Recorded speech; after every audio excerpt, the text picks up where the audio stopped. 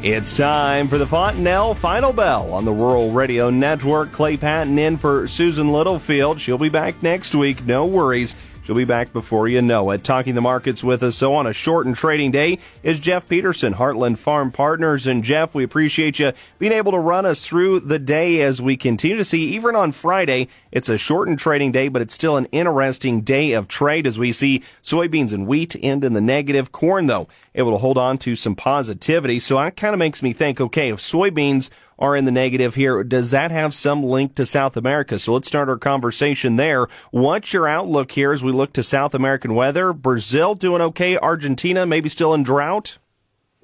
Yeah, that's exactly how it looks out there. And you're exactly right. As we dig in, it was an interesting day of trade as you kind of dig into the numbers. You know, corn at one point here today would have been a couple cents higher on its peak. And then soybeans had a wide range. You know, we ended up on January soybeans closing at 14.33, which was down 2.5. On the high of the day, 14.48. So, you know, at one point we'd have probably been up about 13 cents a bushel. And we did close right on the lows. Now, we did get some pressure from the outside markets. Crude oil, you know, continued to be a little bit lower, down about $1.55. And then we go over and look on the, basically on the wheat side, and the Kansas City wheat ended up closing down 9 cents on Kansas City, 22 on Chicago, and basically about even on the Minneapolis. But looking on down to South America, you nailed it spot on, Clay. And as we take a look at Brazil continues to probably get good enough rains. There's some problems as you get down in the very southern part of Brazil. There's a few areas in there that's a little bit concerning. But Argentina is the one that everybody's got their eyes set on right now. And as we dig in and take a look at basically Argentina, if we go back and look at starting on September 1st to now, they're probably down about 2.5 inches of rain. And just to kind of put that in perspective, that would be off just a little bit over 30%. So they do need to pick up some additional moisture there. But here's actually what I think the trade is looking at, though, Clay. I think overall they'd say, yeah, we know that we've got some dry conditions in Argentina, but Brazil's probably good enough. If Argentina doesn't have a real terrible crop, Brazil can probably make up for it. Oh, there's definitely a lot to consider, and it's all time. We'll see as time goes. We could see another weather market develop there in South America. But as we're thinking about this weather market in general, wheat in particular goes negative on the day. But when you look at the U.S. hard red winter wheat belt, it's some of the driest conditions we've seen in decades. And even emergence wasn't all that strong before we went now into more of a dormant stage across the high plains. What does that mean here for the U.S. weather market? Yeah, and I think right now I'd say overall it's just too early, I mean, for the U.S. weather market, because initially it is concerning for wheat. But here's what we found on wheat. If we roll back time maybe 20 years ago, the type of weather that we'd be having right now would just be actually, if we didn't have anything real positive across the globe, would just be sending this wheat market much stronger. But over time, what everybody's realized is wheat is a very tough crop, and we got to be careful, even though I think basically the market's underestimating probably the amount of damage that's been done and how much the wheat crop has been hurt. They're going to wait and see how this thing breaks dormancy and see if we happen to pick up some rains. Now, I think they're underestimating, but that's how the market's looking at it. In regard to whether that weather has an impact yet on corn and soybeans, it really doesn't yet. And ultimately, we're going to have to get into March and into the first bit of April. And initially, when we start seeing even some drier conditions happening, then the market's going to look at that and say, you know what, we're getting this crop in fast. And boy, if we can start picking up some rain, then we'll really look to go ahead and get a really good crop. So we're quite a ways away from being able to rely on the weather conditions that we've got in here in the U.S. to give us much of a boost, Clay.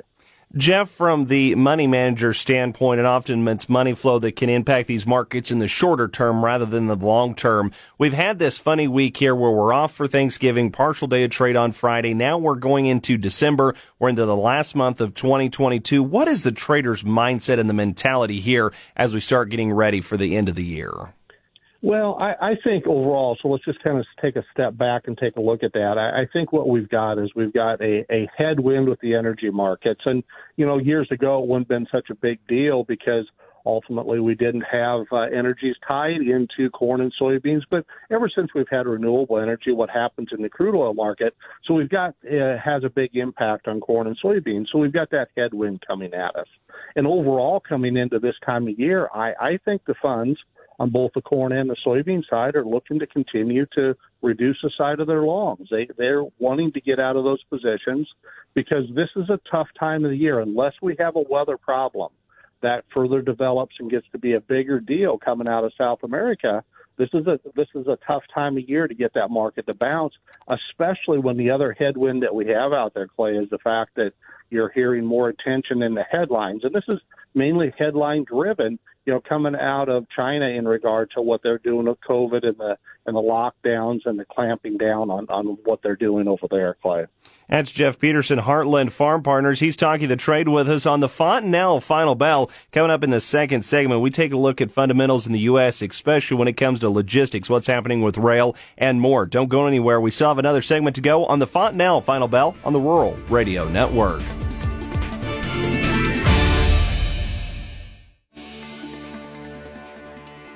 Welcome back to the Fontanelle Final Bell here on the Rural Radio Network. Again, Clay Patton in for Susan Littlefield as we continue to talk the markets here with Jeff Peterson, Heartland Farm Partners. And Jeff, in our first portion of the conversation, focusing on weather markets, focusing on money managers' mindsets, trade moves and money management and money flow here in the markets. Let's look, though, at some domestic issues that could be impacting this market, especially on the cash side, and that is logistics when it comes to moving grains across. What's the latest you're hearing on the rail strike here in the U.S.? Well, what it looks like, and there's still a little bit of debate out there, today, with where we're sitting right now, there could be a strike on December 8th. We'll have to see whether or not there's some additional negotiating. Negotiating is still ongoing going up to that point, and we'll have to see in regard to how quickly Congress would intervene and get everybody back to work. Overall, that does give us an additional headwind in here. It's just a little bit of another reason for no one to really bounce this market much higher, because that has a big impact, especially right now in the problems we're having, with the Mississippi River. But the general feeling, I think, is that ultimately, if a strike would happen, or even to avert a strike, I think we'd have the government step in and get us back going here pretty quick, Clay. It definitely looks like they're prepared. We have heard some mixed things come from the Biden administration, but according to their press secretary, it definitely looks like there may be some tools already in place if we get that far into the situation. On the flip side of that, if you can't move it by rail, can you move it by water? Historically low levels in the Mississippi River, and I know this is an ongoing conversation, but it's one I think we need to keep top of mind. Where do those river levels sit? How is barge freight working right now?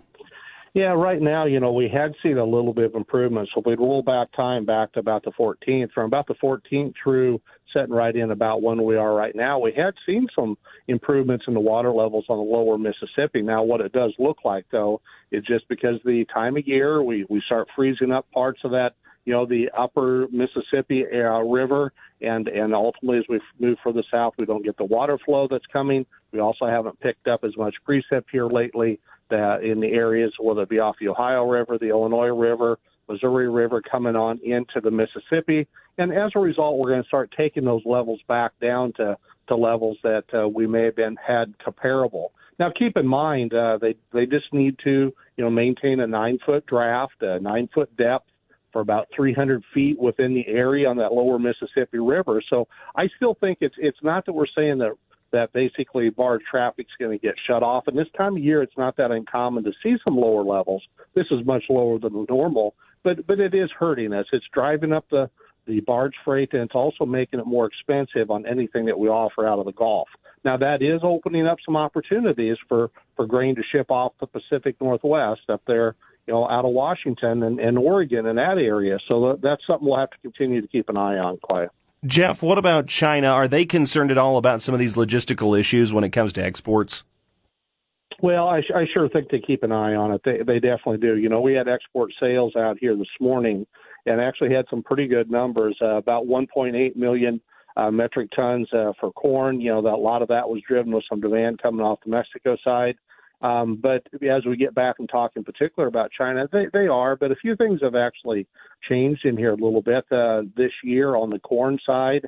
They have the ability now to also source corn coming out of Brazil. And as a matter of fact, there's actually 3 cargoes destined for China that have came from Brazil. It looks like, and this would have been as of this past Tuesday, there was about 25,000 tons that looks like it set sail on November 6th. There was about another 68,000 tons, which would be about 2 million bushels that sailed on November 21st. And it looks like coming out of the Port of Santos, there should have been another couple million tons that may be shipping out tomorrow. So they're going to keep a close eye. I think their overall feel, when I say they, I mean China, is that, they don't want to pay anything more than they absolutely have to. They're going to continue to buy some soybeans from the U.S. when they need them, and that showed up here in the export sales numbers. It was a little bit disappointing on beans, about 0.6 million metric tons. But overall, a couple things that we have to look at, though, Clay, is that corn, it's a little concerning whether or not we're going to get the export sales that we're hoping for year to date, and this would be sent from September 1st. Export sales are down about 48%, and on beans, though, they are up about 1%, Clay. And Jeff, as we're hearing the Thanksgiving, starting to think about holidays, let's talk about drivers. Do you think that could have any impact on ethanol, especially where we saw those ethanol stocks pick up just a little bit here in the latest report? Yeah, we did see that tick up, and we're actually in the ethanol stocks up about 13.2% from last year. I think we did have a good travel weekend here. That will help eat into that. Going forward, though, we are a little bit worried about the ethanol margins. This week we are down about 3.5% compared to a year ago. Year to date, we're down about 3.1%. USDA only thinks we're going to be down about 1%. So we are going to have to watch ethanol margins. Again, we're talking with Jeff Peterson, Heartland Farm Partners. You can always learn more at their website or by following Jeff on Twitter. Do remember, trading futures and options involve risk of loss, may not be suitable for all investors. Do consider these risks before investing, and always find more on the Fontanelle Final Bell when you visit our website. That's RuralRadioNetwork.com. Thank you to Fontanelle Hybrids for their continuing support of the Fontanelle Final Bell.